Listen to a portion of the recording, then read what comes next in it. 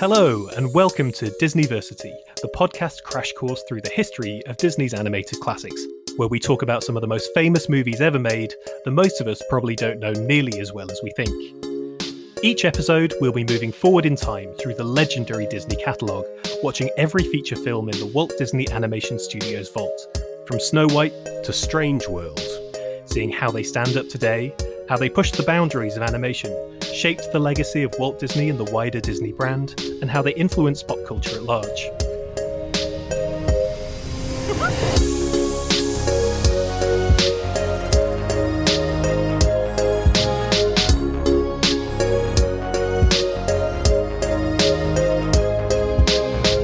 Brief disclaimer, this is not an official Disney podcast, but all of these films are available to stream now on Disney+, so come on, watch along with us and let's learn together.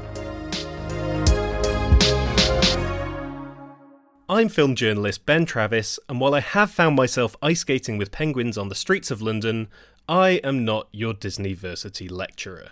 No, this week I'm a smouldering rat desperately peeking through the windows of the greatest Christmas story of all time as we watch through 61 films and counting. Yes, 61. Strange World is out. You're going to still hear us saying 60 on some episodes that we recorded before that film came out, but this is the present day. This is 61 films and counting.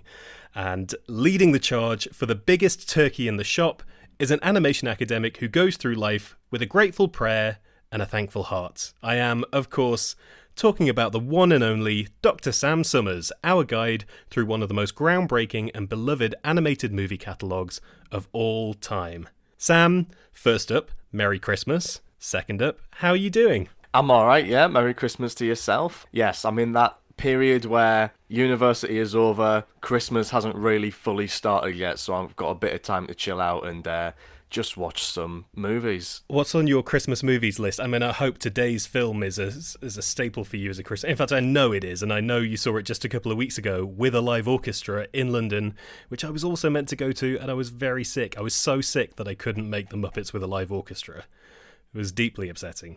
Yeah, it was a really sad day. Every time Tiny Tim came on the screen, I teared up even more than usual because I was just thinking about Tiny Ben back home, coughing his guts up, not able to attend.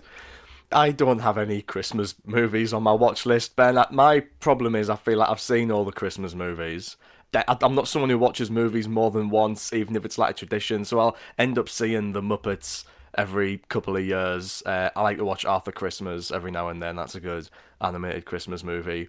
Tokyo Godfathers, another great animated Christmas movie. But this year it's mainly movies that I have been meaning to catch up on. So it's going to be X and Triple R are on my watch list tomorrow. Both letter-based movies, and both movies that are, from what I gather, having not seen them, not very Christmassy or wholesome in the slightest. Can confirm X is incredible. It is not a Christmas movie. It's not a movie to watch over Christmas with your parents. Watch it alone in a dark room. Incredible stuff. But so we are, once again, I have to say, listeners, not quite back on schedule with the Disney Renaissance. As we mentioned previously, we have our Aladdin episode in the bag, and it is a beast. It's a long one. It's a big one. Big film, big episode, big edit for me. But before that, we wanted to do another festive special for you all as we head towards the holidays. Now, last year we tackled Mickey's Christmas Carol, and it was a blast to see so many of the legendary Disney characters doing their thing, including Pete. After our Goofy movie episode, I think I can finally hold on to the knowledge of who Pete is. But if there's a definitive telling of Scrooge's story, one that does what Dickens, as hard as he tried, could never hope to fully pull off, there is another film that immediately springs to mind. The Muppet Christmas Carol, probably the greatest Christmas movie ever made, certainly the Muppetiest. Sam and I love this movie deeply, and for a very special reason, we thought we should give it the Disneyversity treatment. And that reason is not that it's the 30th anniversary this year, is this. That while Sam can talk about animation, he can talk about the CAPS system, the multiplane camera for hours on end, and despite us both being Muppet enthusiasts, neither of us really has the expertise to break down the ins and outs of puppetry. But for this very special episode, we have a guest who can, and he is one of the very best in the business. On screen, you'll have seen his work in Hellboy 2, The Golden Army, Hitchhiker's Guide to the Galaxy, Prometheus. I can't believe I'm saying this, BB-8 in the Star Wars sequels, absolutely amazing. Plus, he's worked on The Hoobs, Mop a Top Shop, that BBC Two ident with the number 2 that thinks it's a dog, as well as Muppet Treasure Island and Muppets Most Wanted. Please give a huge Disneyversity welcome to Brian Herring. Brian. Hello, how are you? Thank you for joining us. Oh, thank you very much for having me. That's a very big build-up. Thank you very much. Honestly, I'm so thrilled to have you here. I've heard of you in legend for a couple of years now as the puppeteer behind BB-8. I love those Star Wars sequels so deeply, let me tell you. In fact, so many great Christmas memories with those films as well, because we had a few years in a row of a big Christmas Star War, and that was one of the best presents you could ever hope to receive. Yeah, that was quite a period, wasn't it? It was fun. That was fun, yeah.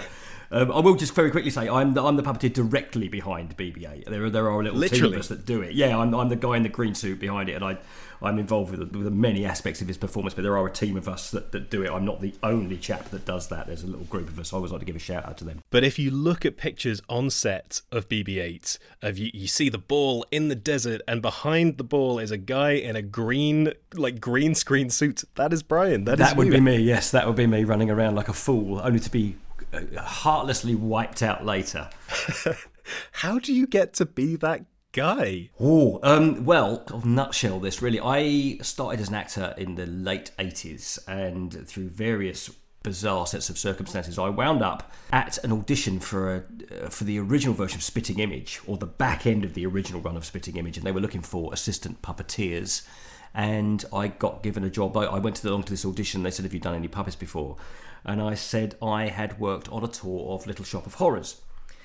This wasn't I'd never picked up a puppet in my life. This wasn't a complete lie, because it was on tour, and I worked at a local theatre, and it came through, and I helped them move the scenery. So I had technically worked on a tour of Little Shop of Horrors. And so they said, "Oh, well, it's very different. You have to, you work above your head. You've got to watch this monitor. You read that script, and you'll listen to the pre-recorded voice, and you have to lip sync along to that." So I gave that a go, and they trained me up. They took me on as an assistant. So I was there for the last 4 series of Spitting Image, which were, I think, 92 to 94. And I was there doing arms and eyes and sort of Queen's corgis and people in the background. And I was given the Camilla Parker Bowls. I did Camilla Parker Bowls, and that was sort of towards the end of that run. And I did a few other people in the cabinet and things like that, but nothing ever really chunky characters. And that kind of wrapped up. And whilst I was doing that job, various other things were coming along, and the people that I was working for at Spitting Image who were training me were some of the best puppeteers in the country. So they were getting their own jobs, and they were taking me as their assistant, and then I started auditioning for things. And while that was going on, I wound up being involved in some workshops for the Jim Henson Company. They were looking for new performers. That turned out to be because Muppets Treasure Island was coming in, and so they were training up new people, because whenever the Muppets come to London, they employ the World and His Brother to be, because there's a core group of Muppet performers who do all the main characters, and then all the others are the frogs and the chickens and the whatevers that are all running around and populating the world. So they get the locals in to come and do those. So there were lots of us on that job, and I was just it's fundamentally like being an extra, really, because it's you're populating large crowd scenes. And from there I worked for Henson's. I think I did everything they did on television for about 10 years in the UK. And that included, say, Mop a Top Shop and The Hoobs and Construction Site and various other things. And just through that, I was working for the BBC as well, and some stuff on ITV and things like that. And I wound up working for a gentleman called Neil Scanlon. And Neil had won his Oscar for Babe. That was, again, something that came through the Jim Henson Creature Shop, but Neil personally was awarded an Oscar for his work on that. And I just worked for him a few times, one of which was Prometheus. And then I wound up on the phone with him one day, as this business often does. There's a sort of a dip in employment. And I'd rung him for somebody's phone number, and we were just sort of chatting away. And I was bemoaning the state of the industry, and I kind of wrapped it up by saying, and now I've got to find out, because we knew Star Wars was coming. Yes, Star Wars always shoots in London, always shoots in the UK. Because I almost got to work on The Phantom Menace 1,000 years ago, to be the assistant for a gentleman, a great puppeteer who passed away sadly quite recently, called Phil Eason. And Phil was Yaddle in The Phantom Menace. He did the Yaddle puppet. If you're not deep on your Star Wars lore, if you've fallen in love with Baby Yoda, prepare to fall in love-ish with Lady Yoda. Love-ish, yeah, Lady Yoda, yeah. She's slightly scary looking, I will be honest. Yeah. If you're wondering why you just heard two men go, ooh, to the mention of the name Yaddle. But she was fairly much stricken from the record in the film, but there was so obviously there was the Yoda puppet, which a whole bunch of guys did, and Frank Oz came and performed again, and Yaddle, and Phil was trying to get me in as his other arm, but that never played out. So there were several ambitions I had going into working in puppets. One was to write a show that I had my own character on. I did that quite early on. I did a show with Dominic Wood from Dick and Dom. Very early on in his career, called The Animal Magic Show, and I was the rabbit in that. I was this kind of mouthy Essex rabbit. I can't think how I got that part. And so I wrote a lot of those episodes as well. So I got that one, and I wanted to work with the Muppets, and so I did Treasure Island quite early, so that was a tick as well. And the other thing was I would like to do a Star Wars film. But by that point, I think the prequels they were happening anyway, but I didn't get to work on that. So I just sort of wrote that off. So I was talking to Neil on the phone, and I said, I know Star Wars is coming back. I just have to find out who's got the job and kick his door in. And Neil's response was, please don't do that. I like the door where it is. And he said, don't worry, I'll find you something. And he employed me as puppeteer consultant for episode 7. I was there for 16 months, I think, on that job. And I was there to work with the creature designers on what kind of positions you just can't put human beings in without breaking them, and helping to sort of work out how they would see, how they would breathe. I liaised with set departments and art departments as to where we could hide people, where they would need to cut holes, how we could kind of secrete people around the set, whether we'd need to wipe them out or have them wear green later and remove them, and that kind of thing. So that was quite an amazing job, really. And then I just carried on with the movies on a sort of varying basis until we got to the end of episode 9, really. It was a very crazy time, but yeah. And while I was there as the consultant, we started to see designs for this little round thing arrive. And I did some very early tests with a gentleman called Josh Lee. Josh is BB-8's dad, really, because the design came out of ILM. Christian Altsman did a lot of the early design work, and then Jake Lunt Davis kind of finished it off and took it home with Martin Rosard and a few other people. And so I did some very early tests with a BB-8, a little polystyrene ball, and I could move the head around, and I did it in black against black, and we just showed JJ some little character studies. And from that point, he sort of green-lit it to be done as a practical effect, because he always wanted there to be something on set. Then Josh and Matt Denton and a few other guys, they took that then and created all those wonderful puppets. And then Dave Chapman came on board, and that was how I wound up in a green suit in the desert, running around like a fool with Harrison Ford. It's like, how did this happen? I mean, as you said, that was the dream. That was the completely. dream. For that whole trilogy and working with JJ and with Ryan Johnson as well, that's unbelievable. If I didn't love the Muppet Christmas Carol so much, I would rope you into talking about Star Wars for an hour and a half, but I'm not going to do that to you. But just to touch on, so you said your way into the business obviously was through the Jim Henson team, and that, albeit briefly, you didn't work on Muppet Christmas Carol, but you did work on Muppet Treasure Island. You said as well, in terms of being basically an extra in these scenes. I don't know about you, Sam, but for me, so many of my favourite Muppet moments are the chickens and the cabbages that are singing along. Those are some of the best bits, right? Especially in Muppet Treasure Island. So that is, I guess we'll maybe get into it, but I was much more of a Treasure Island kid than a Christmas Carol kid. Muppet Treasure Island is probably the live-action movie that I watched most as a child, because for me it was all just Disney movies, Pixar movies on repeat on VHS.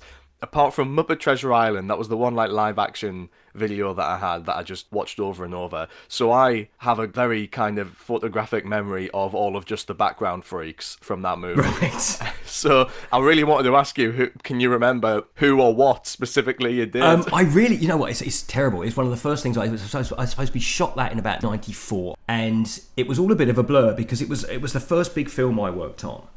And I know I was on the ship, and the ship moved. The ship was on a big gimbal.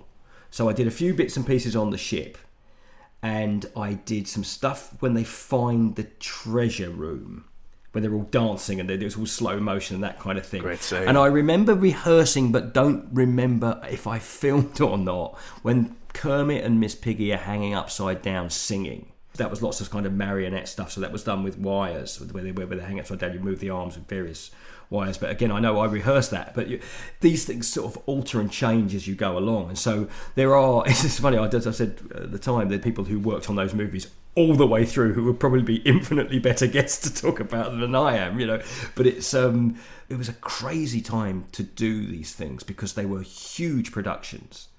And walking into Shepperton Studios and seeing the Hispaniola there, the sheer size of it, it was ridiculous. The only time I had a real flashback to that, 2019, I went and did some work on the Robert Downey Jr. Doolittle movie, and they had a full-size ship like that. Right. And I remember sort of thinking, oh, okay, we're back on one of these again. That was sort of moved around. So that was, it took me right back.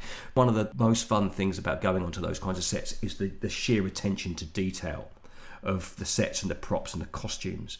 There's nothing funnier than a puppet in a period costume. I don't know why it is. You just you put a frog in a top hat. Hilarious. And it's you're telling me. You saying this, Brian? This has come up as a regular obsession of Sam's, which is like frogs in oldie-timey outfits, which also we're talking about Muppet Christmas Carol this week. Yeah, and Muppet Treasure Island as well. Perfect. Completely. But you get to look at these costumes, and the stitching is beautiful. I mean, they don't scrimp on the costumes. And it's not made out of, you go to buy something from Mothercare. These costumes are all bespoke, and they're all special lightweight materials. And the people who work in the costume department, this is beautiful stuff. And it all moves properly. It moves as costumes would, because the odd thing is, because obviously puppets don't tend to have shoulders. So you have to kind of compensate within the costume for that. And, if you want their arms to go above their heads, the costumes have to allow for that as well, because if you were to put, sometimes when you do stuff, you'll just put a puppet into a sweatshirt if you're making a video at home or something like that, as you all do. You put a puppet into, say, like a very small child's hoodie, and it looks okay until you start moving it around, and because the fabric doesn't move properly and it really restricts it. But when you get onto some of these jobs, say with the Muppets, they make such beautiful clothing, and it's all lightweight as well, so you can hold these puppets above your head. I don't know if your listeners know that the way that they work with the Muppets, and Jim Henson developed this, because up until he started doing these sorts of things, if you would see puppets on television, they'd be in a booth. But Jim Henson realised that they had a booth, and it was the TV screen. There was a square. So if you brought the camera up above the performers, and they put their arms in the air, and you put the bottom of the frame just above their heads, they could all just put their arms, do you see their arms from what is effectively the elbow upwards, and they would play the scenes above their heads. And to see what they're doing, they have a camera feed on the floor so they can see how wide the frame is and where they're looking and catch their eye lines. And that's fundamentally how nearly everything that the Muppets have done. Sesame Street is different because they have people walking around, and I don't know my personal rule of thumb is, when you're working these things out as a consultant, is if you've got more puppets than people, you put the people on boxes, and if you've got more people than puppets, you put the puppeteers on trolleys on the floor, and they pull themselves along with their ankles on little things that you kind of see mechanics going underneath cars, in that sort of thing. Just wheeling along the floor at a very low level.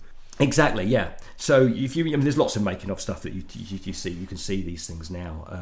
But if you realise that actually the guests on the Muppet Show are all sort of standing on runs of boxes, and the puppeteers are standing on the floor, and especially when people like John Cleese are on the Muppet Show, you look at it and it never occurs to you whilst watching it, and that was the genius of it, because the characterizations were so well, and everybody was playing it absolutely believing in the characters they were talking to. But if you stop to think about how long Kermit the Frog's legs must be, then you're in trouble. And that's where you suddenly go, oh, hang on a minute, how come he's all the way up there? And we've seen his legs, because we've seen him riding that bicycle. Oh, of course. Which I would ask you about, but I think it would probably take an hour to explain how they did that, because that is pure magic. There were two different versions of that, yeah. I mean, the ones from Great Muppet Caper, that was all done on gantries from above. That was a marionette. That was a big marionette rig. Because that's where he's flipping upside down and doing all sorts of tricks. Yeah. There's lots of green screen work on there as well. The one I think in the Muppet movie, I believe, was mechanised, and I think the bike was stabilised. I'm not entirely sure, but it's one. I mean, I still think one of the greatest opening shots of anything ever is a frog on a log playing the banjo. for just the official opening to the Muppet movie, not when they're all coming into the theatre. I just love that sequence. It's just, it's just Paul Williams just being brilliant. We'll talk about him more later, I'm sure. I mean, the Muppet movie and Muppet Christmas Carol both invoke tears for me with their music. Rainbow Connection. They're the best two for me. Yeah.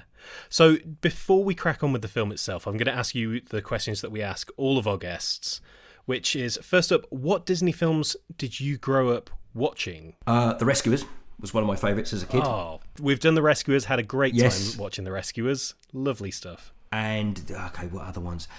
Growing up watching, I remember seeing Bambi at the cinema, and I remember going to see Lady the Tramp at the cinema, and Herbie. Condor Man was a big one for me. Now we're talking. Yeah. Come on, Sam. What's Condor Man? I've never heard of this. What's that now? You've never heard of Condor Man? No, you don't understand how little Ben has heard of any of these films. Well, Condor, I mean, for me, never mind release the Snyder Cut, release Condor Man. That's my thing. Has it made it to Disney Plus yet? It hasn't, has it? It's not on Disney Plus, no. It's Michael Crawford as, one of the first great superhero movies. Right. We'll get there. Many years down the line on the podcast, we'll get a Condor Man. I say it's a belter. I haven't seen it for years, so it may not be. We'll get you back, mate. But so that was another one. I mean, and I have a very soft spot for the Tarzan movie. I know I know it was much later, but I think that Tarzan was one of the first ones they'd done in a long time that I felt had any real danger in it. The panther and that stuff, and there were some real stakes in that film. And The Emperor's New Groove of the newer ones, I really like that too. I just think it's insane. And I remember seeing The Black Cauldron in '85. I saw it in America. Really? Did it melt your brain and your eyeballs? It didn't, but I was in America for all of that furore, and I remember there being, a certain amount of real pushback. People saying, this is wrong. We shouldn't be showing all this. I do again remember some of the imagery from that, and I like that very much. Yeah, once you've seen... Robin Hood, sorry. Yes, Robin Hood. I remember going to see Robin Hood and adoring it, and having Weetabix packets that you cut the backs off the Weetabix packets. This is aging me now really badly. They used to give away, not trading cards, but stand-up cards of the different characters, and you can make little scenes. So yeah, Robin Hood was a big one, and Robin Hood's been a favourite of mine for years as a story. I'm going to say now that is what influenced you to be a puppeteer. I know you didn't say that yourself, but in my head it's playing with a Weetabix box with Robin Hood's cutouts on the back. It was, it was a thing. I kind of grew up in the theatre. My mother was working in the theatre when I was quite young, so there was a lot of that, and I was given sort of free rein to play like that. And so I would write little plays and do that kind of thing, and so you could make those little sets. And then at 7 years old, I saw Star Wars and was obsessed, and had all the toys and did all that stuff. So that was kind of really what set me off to that. And it was weird to be some 40 odd years later, 35 years later, to be involved in it. It was very strange. But no, so Robin Hood was a big. I'm a big fan of that one. Amazing. Yeah, some classic picks there. All ones that we've done on the show so far, apart from Tarzan, which I've seen like once back in the day. This is the thing, Brian. I'm not allowed to watch any films that I haven't seen yet in the canon until we get to them on the podcast. So I can't wait to rewatch Tarzan a couple of months down the line. But for now, that is enough from us. We're all sat down, the register's complete, and it's time for class to begin. This time we're taking a trip back to Victorian London for a series of seasonal hauntings in 1992's The Muppet Christmas Carol. Right then, this time, Sam, you are being spared the job of summing up the plot of Muppet Christmas Carol, because it's the plot of A Christmas Carol, which we also covered in Mickey's Christmas Carol. I guess before we really get stuck into the film itself, the main thing I want to talk about is what's the history of the Muppets and Disney, because this film is on Disney Plus. Loads of the Muppet stuff is on Disney Plus. Weirdly, not all of it. I recently spent money acquiring Muppets from Space, and I think Muppets Take Manhattan is not on Disney Plus either. There's a weird, some of them are on, some of them are off, but generally these days the Muppets are a Disney property, and this was always a Disney film. So can you just tee up, when did the Muppets become part of the wider Disney brand? It's knotty, to be honest. So they weren't part of the wider Disney brand when this movie was made. They weren't owned by Disney when they made this film. So Jim Henson had started negotiating with Michael Eisner to sell the Muppets to Disney in 1989, so just around the time that Eisner was really hitting his stride as the CEO of Disney, Little Mermaid was coming out, etc. And Eisner had a history with Henson and with the Muppets because he was president of ABC in the mid-1970s when that TV network produced the two like proof of concept specials for the Muppets, which were called The Muppets Valentine Show and The Muppet Show Sex and Violence. Oh, okay, very different vibe. Yeah, which isn't quite as sexy or as violent as it might sound, but it dealt with the topics of sex and violence. That was when they were trying to pitch the Muppets as more of an adult thing before they ended up falling in that quite lucrative middle ground of let's do this for kids and adults at the same time. So Eisner, in a roundabout way, kind of gave Henson his start on TV with those specials, although, you know, he didn't play that. He didn't have that closer hand on the project. But yeah, during this period, Henson was negotiating to sell the Muppets outright, to sell the whole Henson company outright to Eisner and Disney. And he was also working on what would become his final two projects for Disney. Muppet Vision 3D, the theme park attraction, which you recently had the pleasure of experiencing, Ben. I did, yeah. I was, as I said, in Florida at Walt Disney World on my honeymoon, went and watched Muppet Vision 3D and had a wonderful, wonderful time. There is an animatronic Statler and Waldorf who sit in the theatre with you, and they're watching the show with you, and there's bits where kind of a spotlight's on them. You're supposed to look at the Statler and Waldorf animatronics, but also when the spotlight's not on them and the show is just playing, they are still reacting the whole time to the Muppet Vision 3D show. It's amazing. It was so good. So that was like one of the last Muppet projects Henson worked on. The other was The Muppets at Walt Disney World, which was a TV special where the Muppets visited Walt Disney World and had a fun adventure while also advertising Walt Disney World. And Kermit interacts with animated Mickey in his like CEO outfit. There's this weird like cool 90s businessman outfit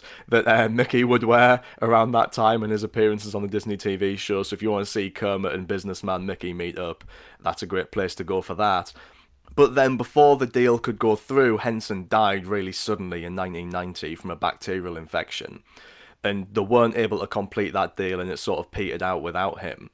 Then, not long after Henson's death, his son Brian Henson was pitching around ideas for like the next big Muppet project, and he settled on Christmas Carol, which was a suggestion from Brian Henson's agent, and sold it to ABC as a TV special, but then Disney stepped in and offered to produce it as a feature film. So even though the deal fell through, this led to like a production and distribution deal which would follow on to another handful of Muppet projects across the 1990s, Treasure Island being one of them.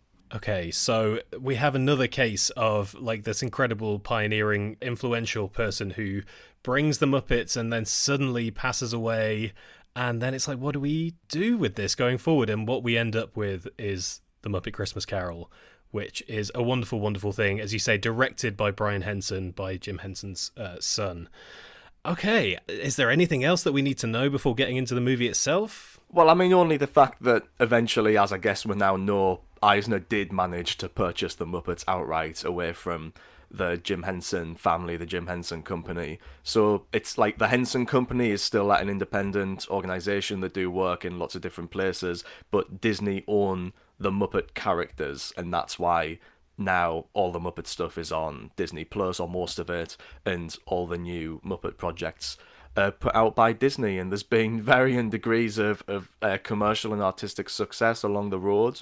Well, they've enjoyed a couple of like renaissances over the last 10 years, like mini little revivals with the Jason Segel movie, and we recently had a great time, Ben, watching The Muppets Haunted Mansion. Several weeks after Halloween, just watched the Eddie Murphy Haunted Mansion movie back-to-back with Muppet Haunted Mansion on a Thursday, because you live in London now and we can just do that in the middle of the week. It's great. What a time. Well, I think we're all teed up. It's Christmas, it's been snowing. I think it's time to fully get stuck in with The Muppet Christmas Carol. I cannot wait. If I stop spontaneously crying in the middle of this podcast, it's because this is the most wholesome movie ever made, and it always has me breaking down in tears. Well, normally on this podcast, we end up talking about storybooks. Lots of these Disney films begin with classic books opening up and being drawn into the story. And while this is based on classic literature, The Muppet Christmas Carol has actually quite a different way into the Christmas Carol story. And it's one of my favourite things about this film, is that being a Muppet movie, Muppet movies tend to be quite self-referential. They talk to the audience directly. They often break the fourth wall. We have Gonzo welcoming the audience as Dickens himself. We also have Rizzo just as Rizzo in a Victorian outfit. It's a delight. Those guys bring us into the film and are telling us the story of A Christmas Carol as it's happening. I love these guys. Gonzo, is he the obvious choice to lead this story? He feels like a slightly outsider choice for me. And I think that's why he did it. And that's why they gave it to him, because he's so off the wall and it's the last person you would expect to be telling you this piece of, classic British literature that, that's the fella. I mean, so it would make all the sense in the world, if you're the Muppets, to have the most off the wall character tell you the story in the most off-the-wall way. And I just love the fact that, I am here to tell the story and Rizzo is here for the food. I just think it's a great opening shot. And Christmas Carol sets its stall out really fast as to the kind of film you're having. I mean, from his opening line, the Marleys were dead. Woo, scary, and they kind of bring you in like that. And it's clearly not taking itself very seriously from the beginning. And so he's great, And Dave Goelz as Gonzo was and still is fabulous, as that character. Sam, I like to think on this podcast, you're here to tell the story of Disney, and I'm here for the food. If that's our dynamic on Disneyversity, that's the way round that goes. I've always identified as a Gonzo. I think if I'm a Muppet, I am Gonzo, I think. I don't know if I would say he's my favourite Muppet. Like, Kermit is obviously just a perfect character. Miss Piggy is one of the greatest comedy creations of all time, but Gonzo is the one that kind of speaks to me directly. I don't know if I'm going to elaborate on that. He is very rich as a character. Like, he's evolved a lot over the years as a character as well. It's a similar reason why, actually, I mentioned this on our Roger Rabbit podcast. That's why I love Daffy Duck as well, because he started off as a very different character to the character that he became, but you can see every iteration of that. It didn't just happen overnight. Like, it evolved slowly over a number of works, and the same thing happened with Gonzo. And Dave Goelz talks about how it mirrors his career and his dynamic within the Muppeteering group quite a lot. So if you go back and watch the original Muppet Show, Gonzo is really quite off to begin with in the first season. He's very meek and childish and almost quite pathetic, and Goelz has said that's because that's how he felt as the newcomer to the group. He was one of the junior members of the core team of Muppeteers, and then as he settles into the role, you get this big, wild, crazy Gonzo. And then around the time of Christmas Carol and afterwards, he was settling down, he was married, he was having kids, and Gonzo becomes this much more, not quite fatherly, but a little bit more sensible, a little bit more put together. In fact, it's weird because we're talking about Gonzo on our last episode, which was about Goofy, with Griffin Newman. He brought up that comparison between 90s Goofy and 90s Gonzo, and sanding the edges off a bit. But yeah, it's I think he said Gonzo's more like a kind of wacky, slightly eccentric uncle in his latter years. But it all works, it's all good, it's all Gonzo. It feels organic, this evolution. I mean, we've kind of teed it up already, but do we all have a favourite Muppet? Brian, do you have a favourite Muppet of the core group? Yeah, I used to like Fozzie, because I used to tell lots of bad jokes as a kid, still do. Fozzie, I liked Animal, because he was just insane. Yeah. And I've always had a soft spot for Beaker, actually. Yeah. Yes, I love Beaker. Yeah, so Beaker, I like put upon Beaker. They're constantly blowing him up. Just the pure comedy of his design, the way his face looks, the way he kind of just keeps getting slimmer towards the top into that little tuft of hair and the flapping open mouth is just genius. One of the funniest things I ever saw the Muppets do, and I'll stand by this joke to this day, is Beaker singing Feelings with the band. Which is just, if you've never seen it, just Google Beaker sings Feelings, and it'll just make you happy. Yeah. That's all there is to it. Yeah, Beaker singing anything is top notch. There's a deleted Beaker song from this movie, which is a shame. Yeah, it's on the soundtrack album. If you go on Spotify, there's a deleted Bunsen and Beaker song. Oh yes, there is. Yes, it's when they're collecting for charity. Yes. While we've all been clamouring for Love Is Gone, which we were just saying off mic, has actually been in releases of this film. They made a big deal this year of bringing back When Love Is Gone into the film. That's a song with Michael Caine. That's a very sad song that was cut out of the film, but it has appeared in various incarnations. Really, we should be clamouring for the Beaker song to come back in. That's the real fan campaign here. Yeah. Well, they never filmed it, actually, but they did film a song with Ben, one of your favourite Muppets, Sam the Eagle. He has a song as well on the soundtrack that they did shoot, and that didn't make it into the film, because they thought that these two songs were both quite funny and quite good tunes, but they didn't really move the plot forwards during these times where you really needed to have the plot moving forward. Is Sam the Eagle your favourite Muppet, Ben? He's one of them, especially actually after rewatching recently Muppet Treasure Island. He absolutely cracked me up in that film. In the roll call sequence on the boat, The best. it's just the deadpan comedic potential of that monobrow. The Sam the Eagle monobrow is a magical thing. So yeah, he really shot up in my estimations. I did a big rewatch of all the Muppet films recently, and he was always under the radar for me, and now he's one of my favourite Muppets, up there with Beaker and Kermit. I know Kermit's a boring choice, but it is Kermit.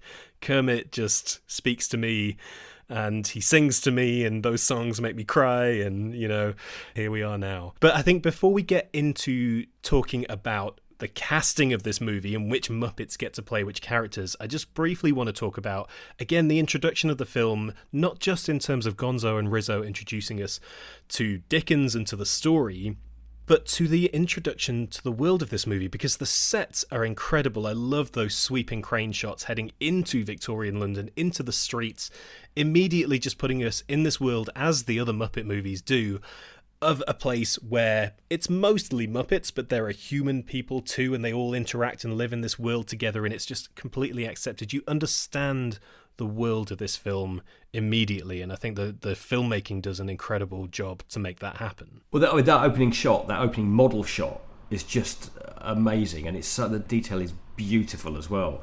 And there were a lot of forced perspective sets on that job as well. So the buildings would get smaller. Apparently, somewhere, I think it's in the last shot, you can see that there are forced perspective when the camera comes away.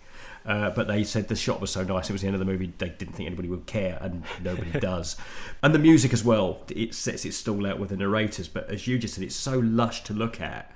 It looks like a period drama with singing turkeys, and ice skating penguins and all that stuff. And one of the wonderful things about the Muppets is, even though they're insane as an idea, they still almost grounded them in the real world. Yeah, it's one of my favourite things about the film as well. I love, in any movie, I'm now struggling to think of other examples, but I love hyper-real, slightly miniaturized, microcosmic movie sets where it's almost like a theme park that you could walk around in. I mean, it is. That's why I like Disneyland as well. I love this idea of taking either a real place or just an idea of a real place and making it flesh. It's actually, that's one of the things that animation does brilliantly as well in general, putting you inside an imagined ideal of a real place. This particular version of Victorian London never existed, never looked like this, but it's the version that we think of when we close our eyes and picture the Dickens story. Paddington did it, I think.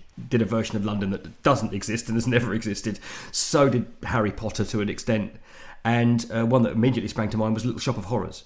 Because and of course the DNA there just jumps straight from one to the other as Frank turned that stage show into an actual film, and so many stage shows that have been turned into films that have never really left the stage, but I think what Frank did with that was stylized to such an extent, and it's a beautiful camera work, but there was still something quintessentially theatrical about it, but it was very much a contained world, as you just said there.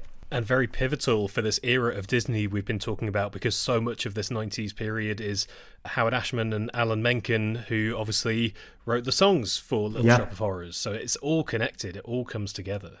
Okay, so should we get stuck into the casting here? Because it is incredible. As much as we have Gonzo kind of leading the film really as Dickens, that leaves the kind of big question of who is Kermit going to play? Who's Kermit going to play in this movie? Obviously, he cannot be Scrooge, and we're going to get to Scrooge, but Kermit could never be Scrooge. We need the most wholesome guy for him to play, and who could that be but Bob Cratchit? Then we have Miss Piggy as Emily Cratchit.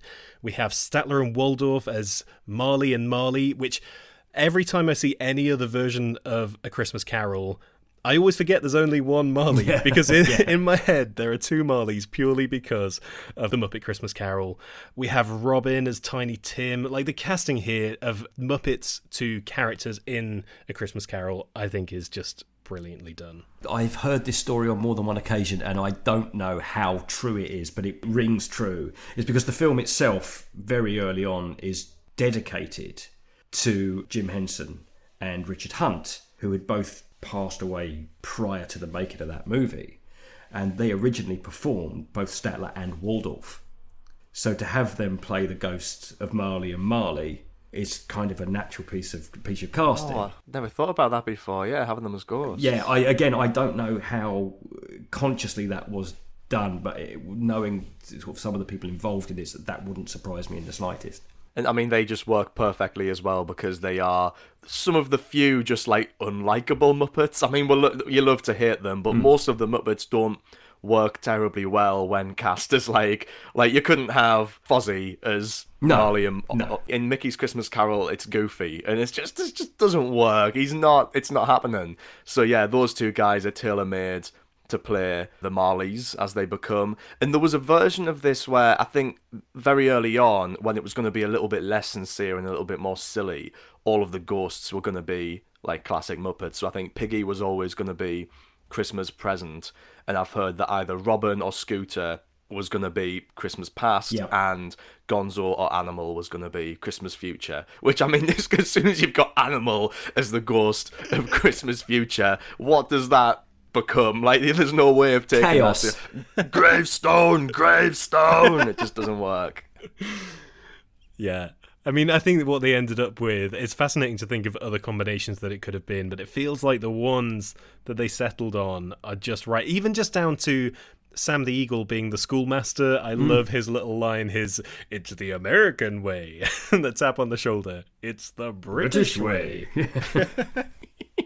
Yeah, one of the best gags in the film. It's great how, even though people often say that this is actually one of the most faithful adaptations of the story because of how much of the prose they actually get in there. Yeah. And so much of that is through the Dickens character.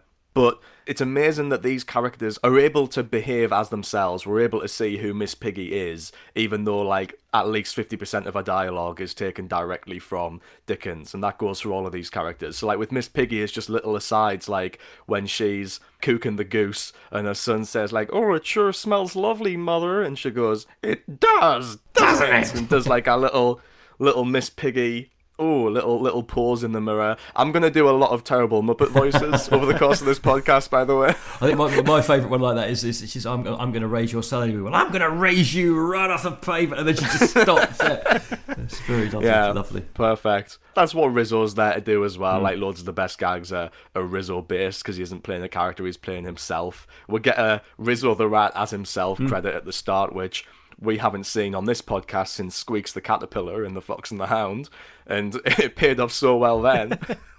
Yeah, we love a fictional character being credited as playing themselves is just always a wonderful thing.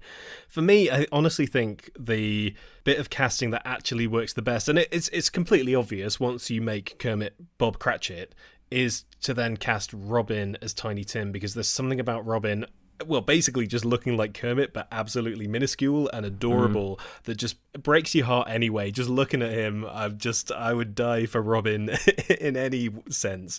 But when you cast him as Tiny Tim and have to feel the tragedy of Tiny Tim, and when you have that sequence where Bob and Tiny Tim are walking home singing, "'Tis the season to be happy and joyous," fa la la la la, it fills you with joy and with warmth. And then when Tiny Tim is dead and he's taken away and that's Robin, that is just absolutely devastating. Yeah, I think that bit of casting in particular, honestly, for me, is a big part of the emotional punch of this film. But again, that with all of these characters, that's Jerry Nelson. I mean, Jerry Nelson was just a master. When you think the same guy who plays Robin was the same guy who plays Floyd, the guitarist in the band, you know, the guy's voice range was incredible, and he was a great actor. They were all really, really amazing performers. And you know, Jerry could do something very, very tiny like Robin, or the voice of something, you know, great, big, like the Ghost of Christmas Present, you know. So it's the same fella doing the voice, and you just think, you know, this is incredible, absolutely incredible. And so, yeah, Robin's casting as Tiny Tim was absolutely inspired. There's a turkey called Martin in the opening credits, the opening titles, which always makes me laugh. Wait, so he is the name in the credits? Does he just pop up as a character in the credits? I'm in for this turkey. No, he just, one point he says there's a market stall guy chatting away, and this turkey pops out of the thing, and he goes, "Oh, down you get, Martin." I also wanted to shout out some of my favourite characters who are all background freaks. Like, for me, if I'm in my pantheon of Muppets, like, you've got the top few guys, you've got your Kermit's, Piggy and Gonzo, and then it's just like background freaks, which is why I love this movie and Treasure Island in particular, because they're just full of them. These like grimy, grotty worlds that they depict are just a great place to bring out, like, the horrible Toad thing at Fred's party. Fred, he's having this party, you know, a couple of humans, a couple of pigs, standard Muppets, and then there's just these two absolutely minging like Toad guys. And I managed to get a name for one of them. He's from Fraggle Rock, apparently, and he's called Wanda McMooch. But they don't mention the name. If I had a character called Wanda McMooch in every movie he popped up in, even if it was just a cameo, I'd turn to him and say, like, "Oh, Wanda McMooch, what do you think?" Like, you'd have the line in there, wouldn't you? Crowbar it in. Yeah. Well, and there's Old Joe as well, which I really like, the spider. The spider, It's just brilliant. amazing. It's very, very Absolute minger. You've got a vulture friend and a lady toad in a bonnet who are bringing him things they've stolen from Scrooge. Every so often you see what I'm informed is called an ink spot, who is like a little tiny, that's a Fraggle Rock thing, like a little slimy blob guy. A lot of those, what was quite lovely about subsequently going on to work on shows like Mop Top Shop, which people of a certain age will remember, is that we would get sent all of those puppets, and they would have parts either written for them or we would cast. I worked for a lady called Jocelyn Stevenson who co-wrote Fraggle Rock with Jerry Jewell and Jim Henson, and she created Mop Top Shop. And so different customers would come in, and they were all puppets that were featured in the background, your background freaks. So the ink spots were a little family called Worry Warts, and they were always worried about something. They come in and go, "Oh, worry, worry, worry, worry," and there was Dad, Mum, Worry Wart, and Mum, Worry Wart, and all the little Worry Warts. And so there were a lot of those characters that appeared in Christmas Carol and Treasure Island, and I got to puppeteer a lot of those over the full series of Mop Top Shop. It was really, really sweet. I need to go back and watch a bit of that. Yeah, the mice in the walls as well. There was a family of mice that lived in the attic in Mop Top. No cheeses for us Mises. Yeah, exactly. That is like one of the most legendary lines from this film, one of the most genius bits of writing in this whole thing, and that's saying a lot, seeing as half of it is literally written by Dickens. Because there were two different scales of those puppets. So there were little ones which were on rods, and they had little rods on their arms, and their heads would move on kind of little rockers using wires from underneath, and their mouths were on triggers. And then there were versions of them which were full-size puppets. You'd shoot them in a bigger set, or a scaled-up set, so you could go in close on them and they'd be different. But yeah, they're very cute, those little mice.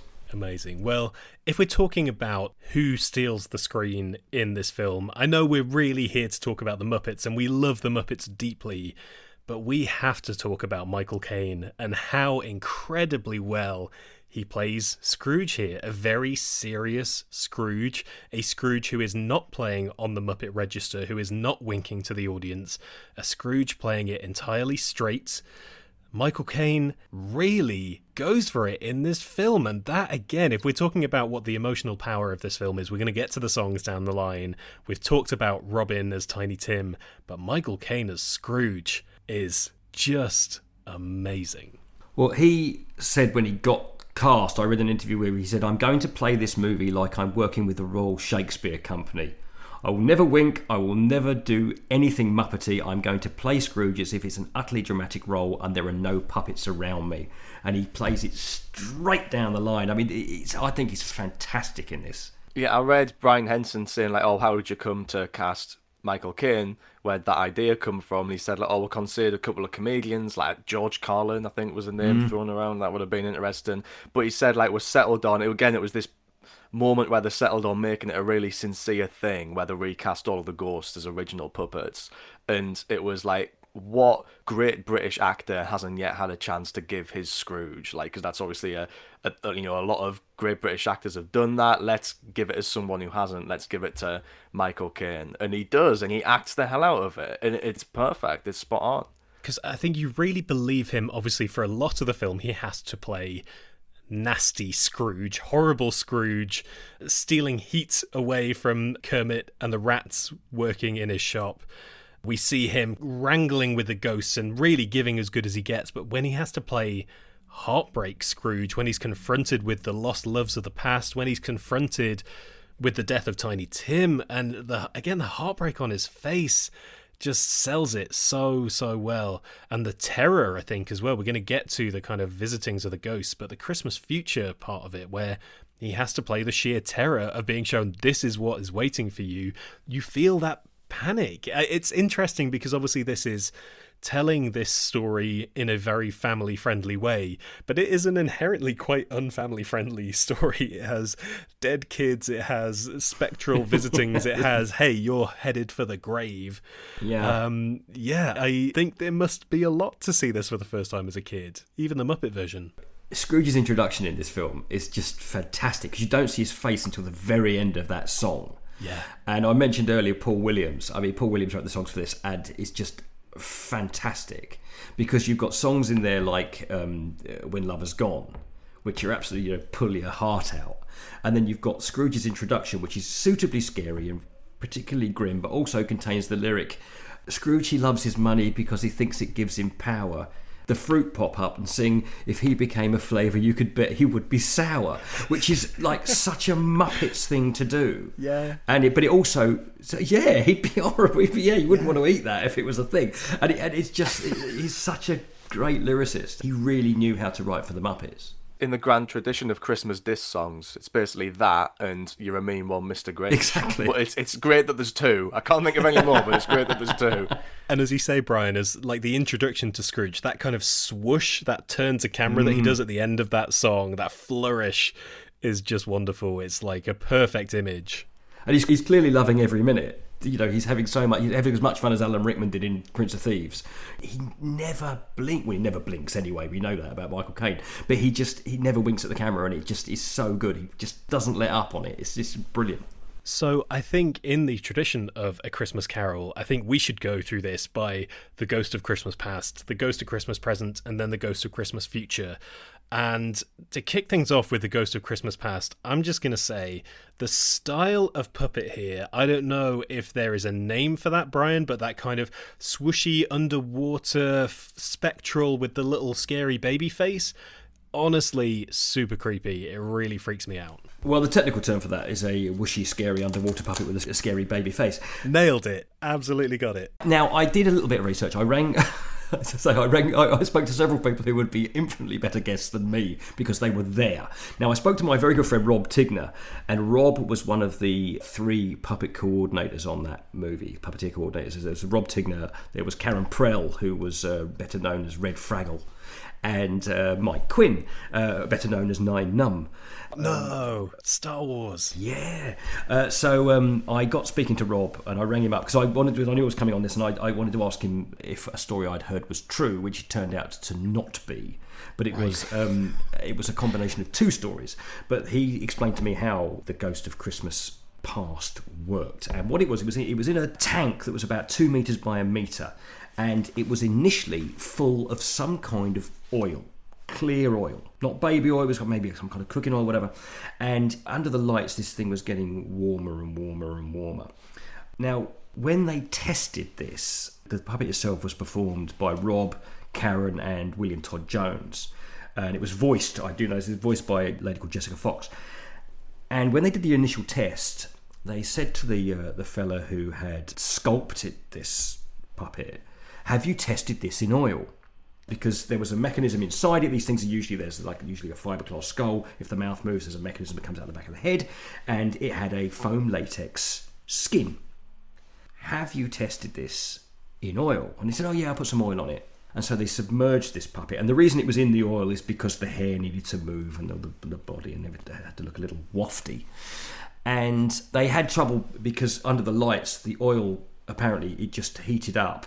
and then ceased to be clear, so that you couldn't see it when all cloudy and nasty. Right.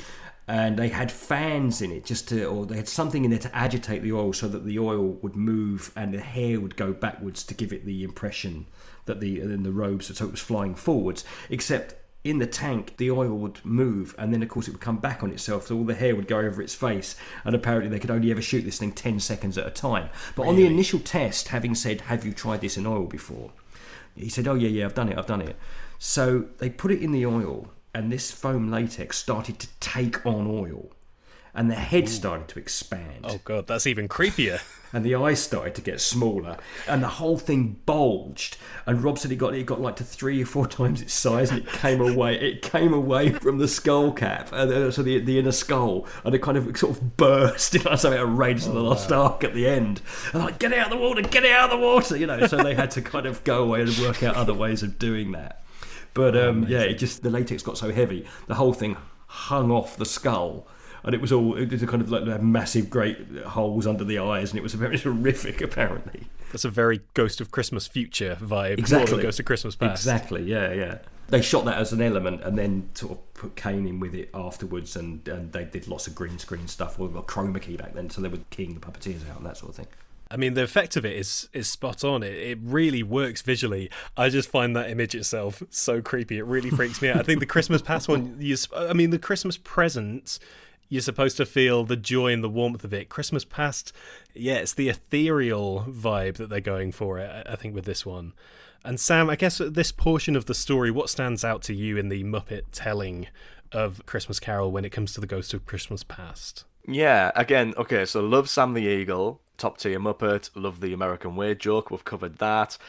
But, I mean, this is where you get a lot of those characters in, right? You get the big party. There's not a lot of roles in Christmas Carol, like where you can naturally fill them all out with the Muppets. So you've got like fairly small roles for Fozzie, but he does a good job. You get all of the band in that section. You get a very brief bit of Rolf, the Swedish chef, doing a bit of like food business. So they get a lot of them in there. And this always, I can't remember if I mentioned this last time we did a Christmas Carol, but I was mid-period Scrooge in my primary school production of this, because I was a huge egomaniac in school. I always wanted to be the lead in all the plays, and I never got cast. And I eventually got a role in this because one child dropped out because they didn't want to say "I love you" to a girl. Because they didn't want to say "I love you" to Belle. I'm not doing that. I'm like, here I am. I'll do it any day of the week. I'll say "I love you" to anything you've got. So that's a lot of what I think about when I watch these sequences. I would have got to sing "The Love Is Gone" if that had been in our version.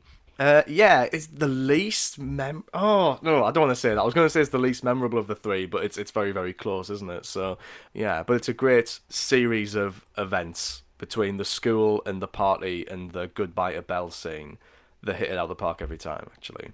I really like the time-lapse sequence they do in the school. I mean, when the nose falls off of Shakespeare and then the whole the shelf goes. But then to see Scrooge getting older with that kind of locked-off camera, each version of him sits there for a couple of seconds as it fades to the next one. And I think that's a really beautiful piece of very simple storytelling, and I really like that. Just how he just stayed there every Christmas, didn't do Christmas, and he's just a sad little man, he's a sad little boy. And you kind of see how he became who he became. You also get, speaking of transitions, one of the best pure Gonzo the Great moments in this movie, which is where he latches a grappling hook to the Ghost of Christmas Past and flies over the streets of London. And that's just proper Gonzo. Even though he's mellowed out a bit by this point, you've got to still have a bit where he's performing some kind of insane stunt, screaming his head off, as Rizzo is just really, really not having it. And that dynamic between those two is excellent, isn't it? The Rizzo-Gonzo double act. Lovely double act. Really, really lovely. And I'm not sure how much that double act had existed before that film. I'm sure anybody, if any real Muppet sort of aficionados listen to this will go, they did that in episode 82 of whatever.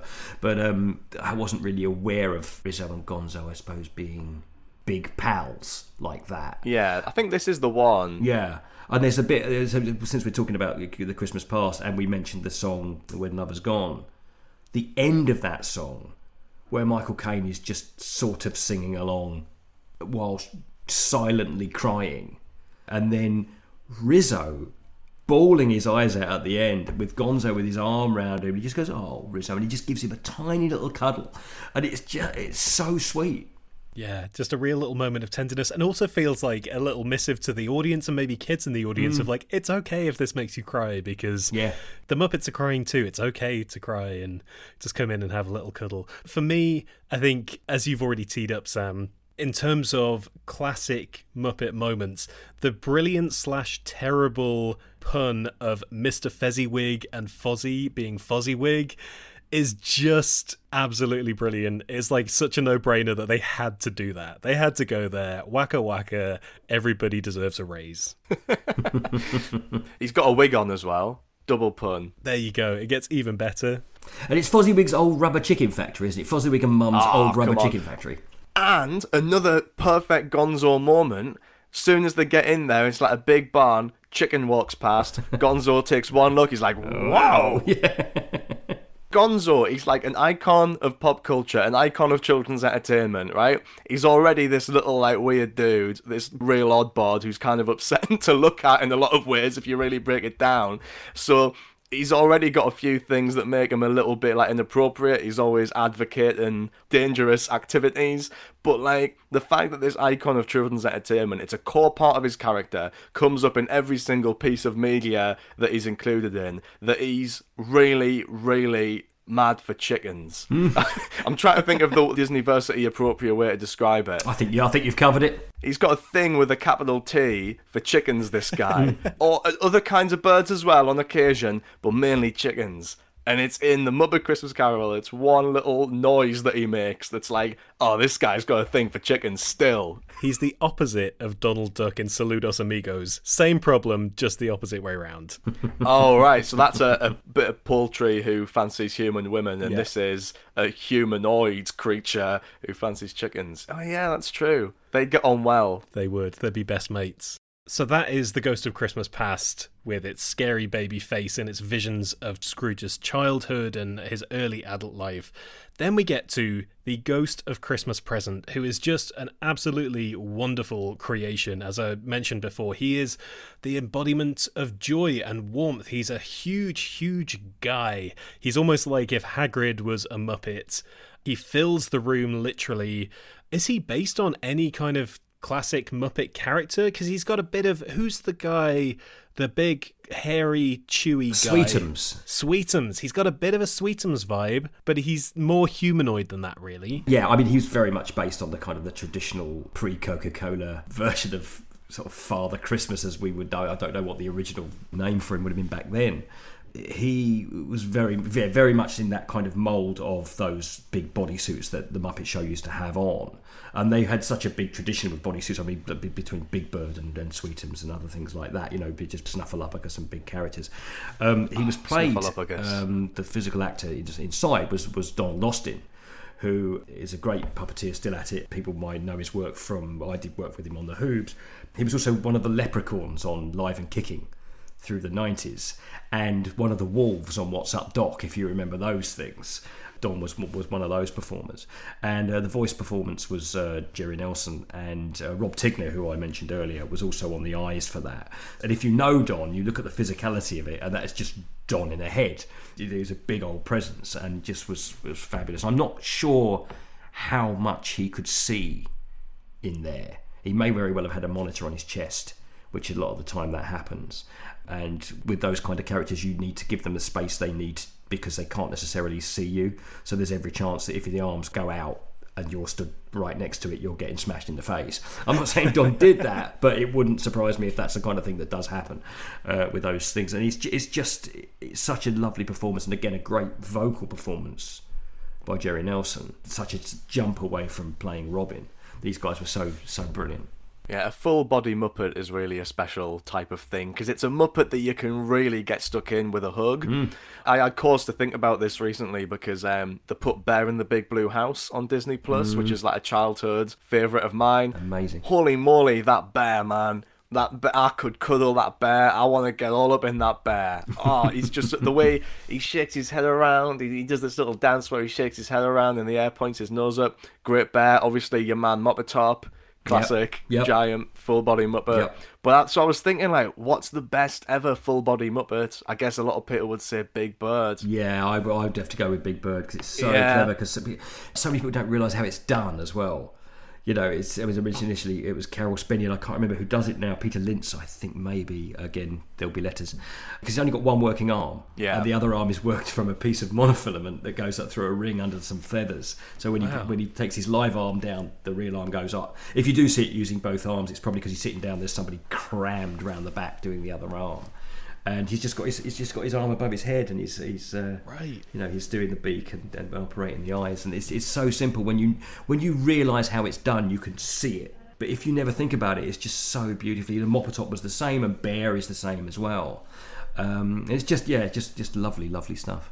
It's one of those classic adult watching children's media moments where it's like, oh, right, Big Bird's arm doesn't move. You start to notice it. Like, oh, damn, Big Bird's arm. How did I not notice that when I was a kid? I could swear he's gesticulating fully all the time. And he's got one little arm kind of stuck to his stomach at all times. But you don't notice because you're not focusing on it. There are times where it goes up and down because this arm is connected to this arm. Right. So when he takes it down, the other one goes up. So when he walks, it tick-tocks. Right. And it's, again, the guys who made and designed those puppets.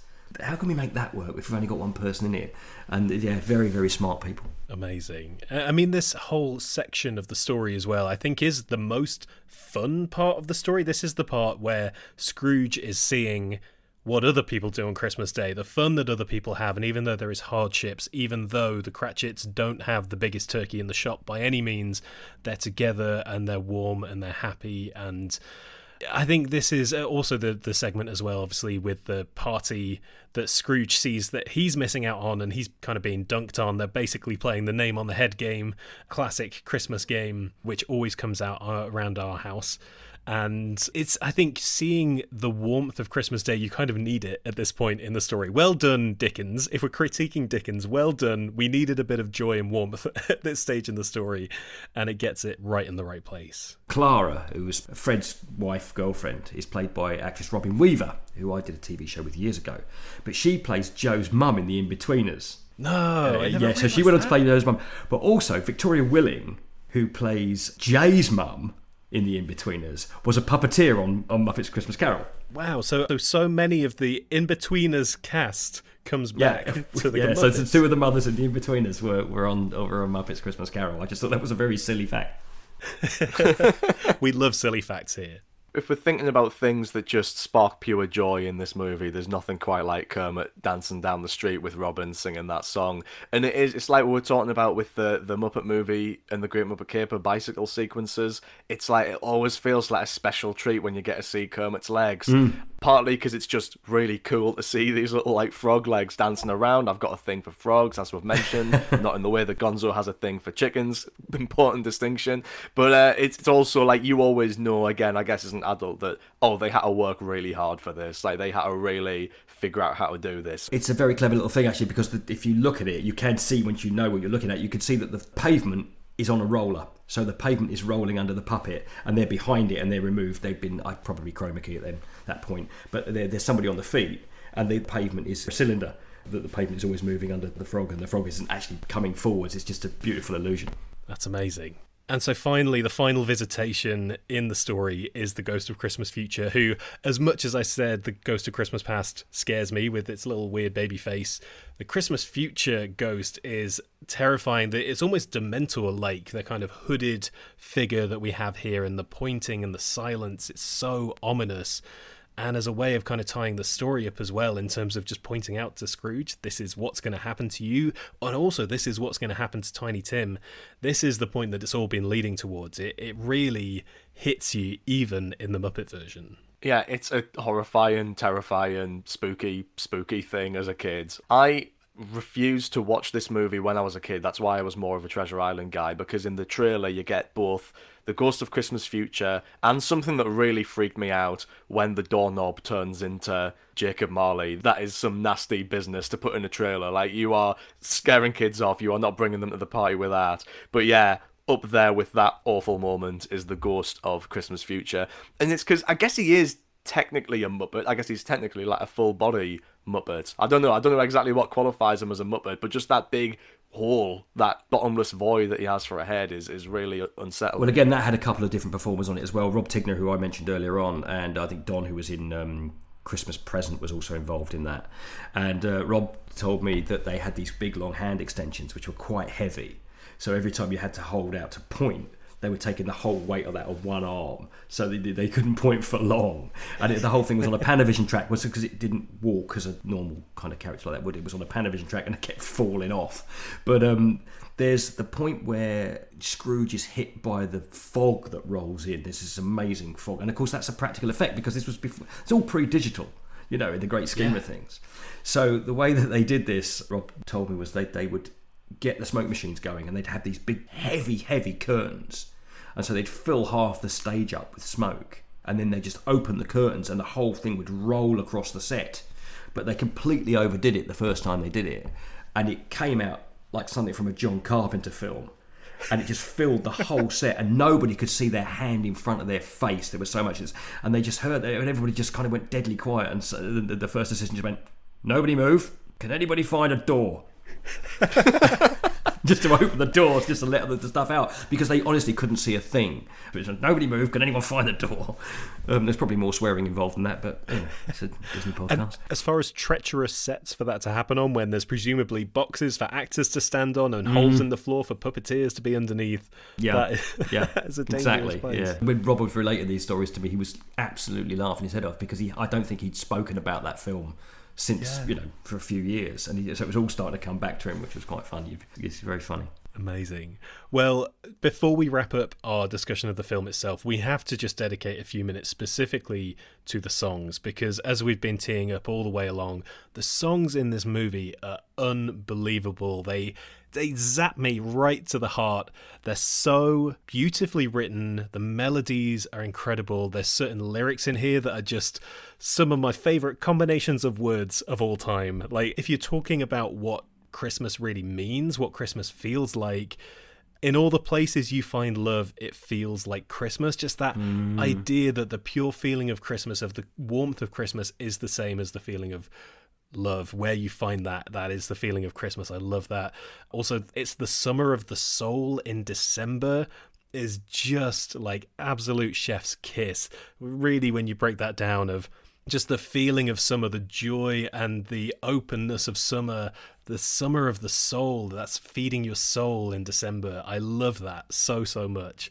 I think a lot, again, of the emotional power of this film is the songs, because especially towards the end of the film, even the joyous songs, the ones that are kind of getting across that sense of the wholesomeness and the love of Christmas, that is what gets me as much as any of the sad Tiny Tim stuff. And I think you really feel that in Thankful Hearts and When Love Is Found, which obviously part of the reason people have wanted When Love Is Gone back in the film is because it sets up the finale of the movie, which is Scrooge coming around and singing When Love Is Found.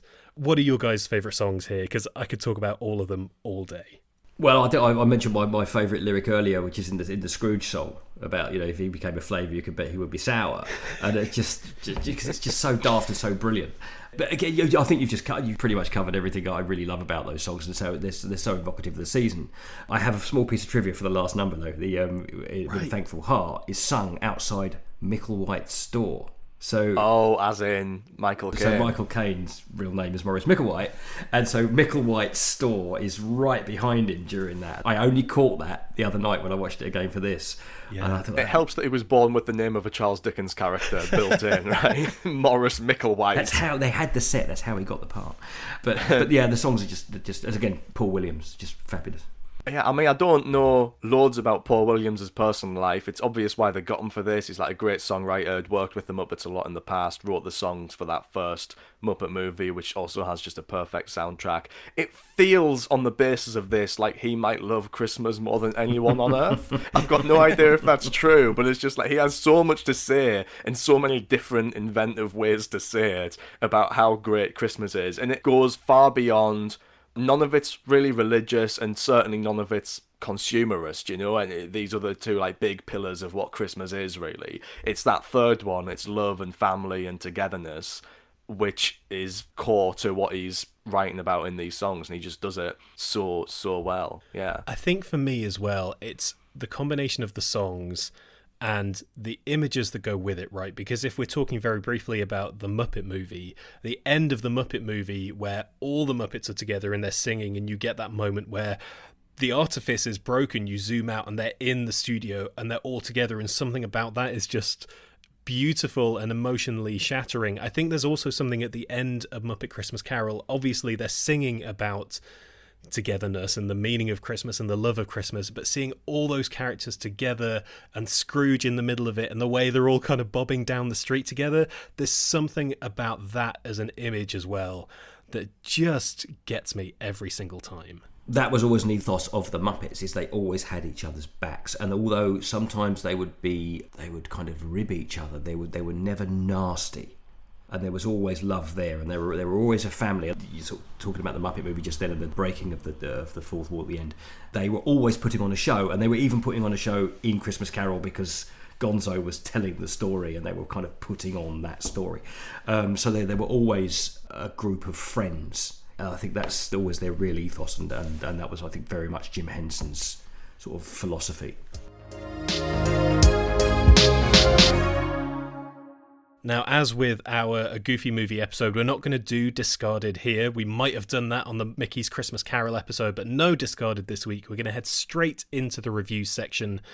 Sam, please tell me that the critics at the time loved this film as much as we do. Surely they had to. Yeah, not particularly. It had a very lukewarm reception, pretty much like average to low reviews across the board, average to low scores.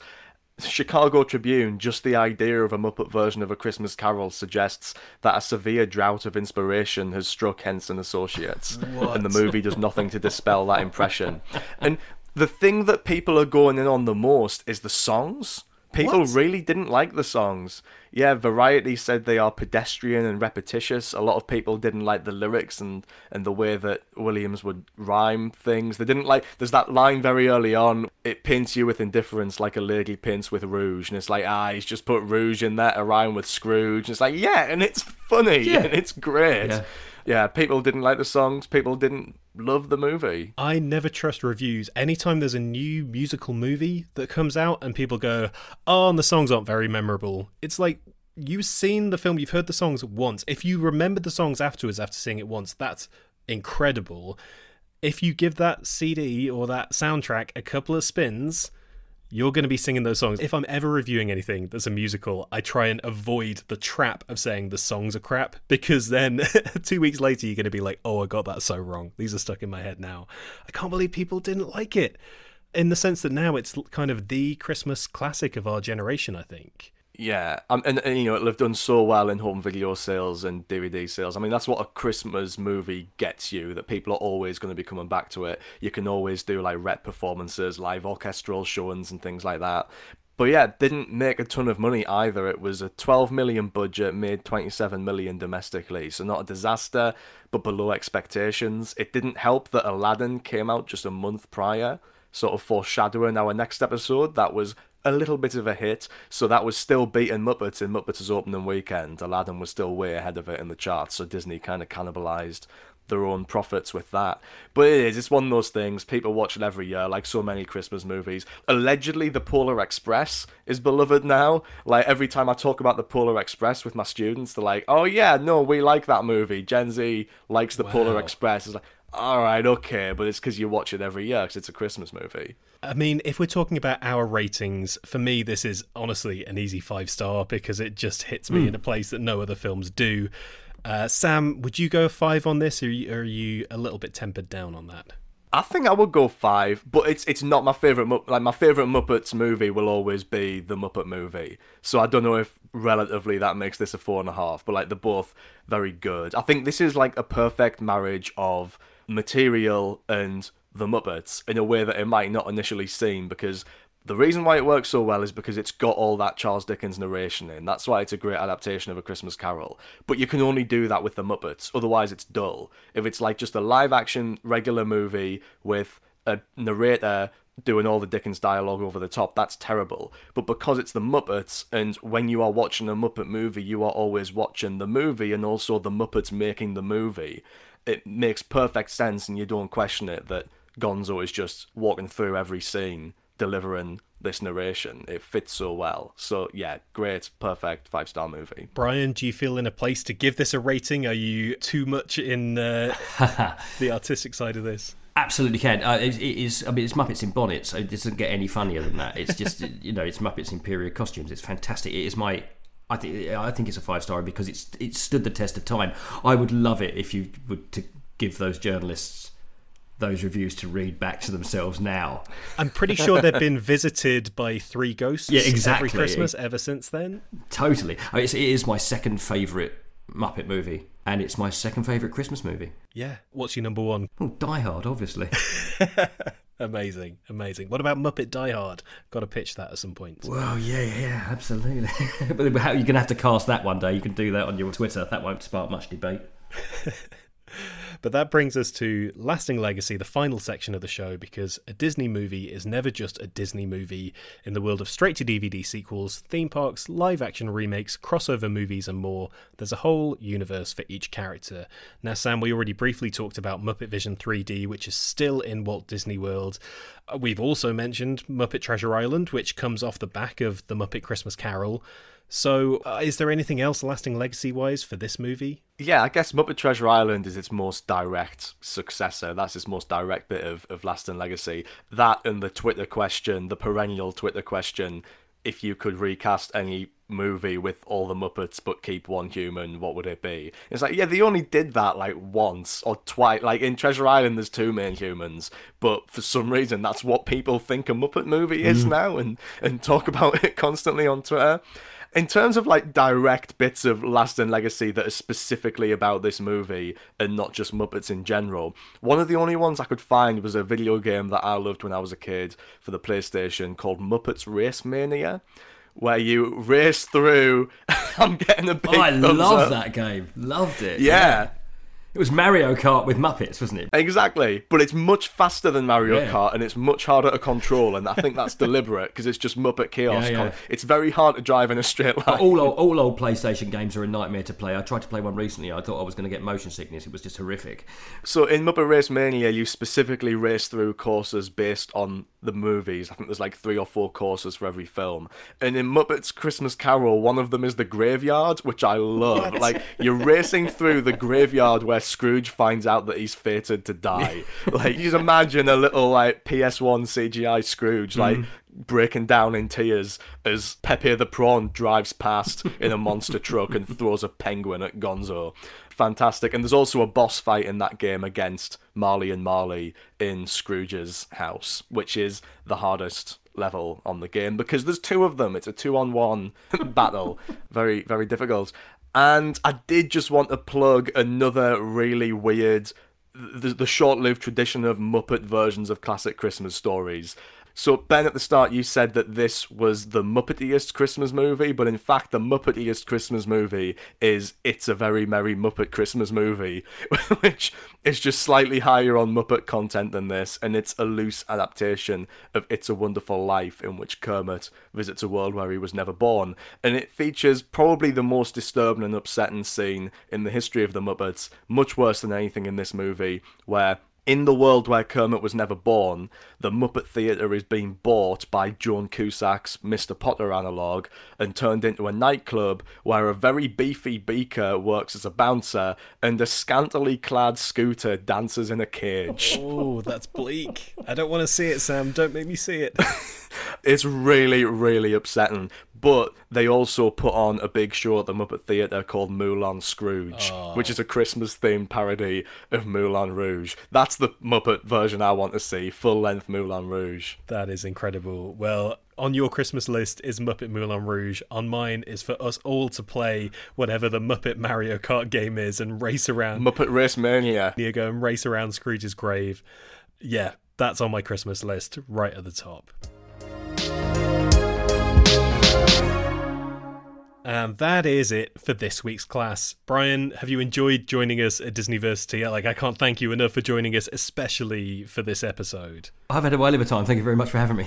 It's been a blast. Where can people find you online if they're looking for more Brian Herring in their life, which they all should be after this? Well, if that's what you need in your life, well, then you can find me as Brian Herring on Facebook. I'm at Brian Hezza on Twitter and Instagram, and the other two, Mastodon and what's the other one? Hive.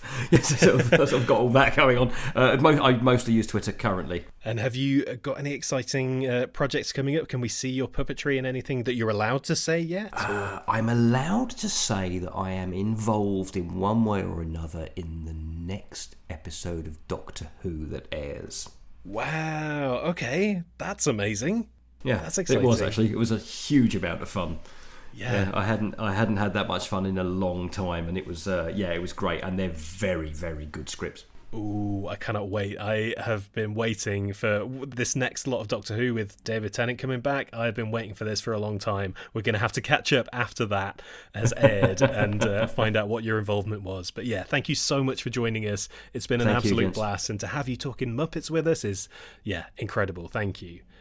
And listeners, join us again for our next seminar as we actually finally do get back into the regular Disney timeline with Aladdin. It's coming, we promise. That's going to be the first episode that you hear in 2023.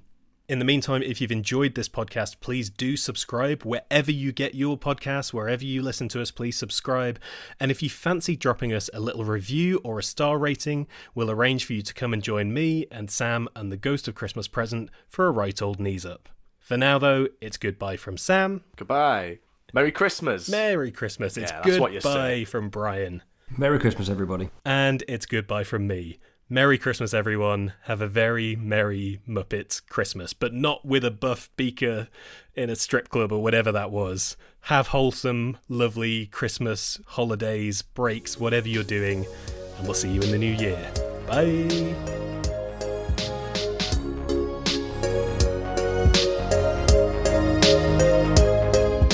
Disneyversity is brought to you by Ben Travis and Sam Summers. Our artwork is by Ollie Gibbs, and our music is by Nefets.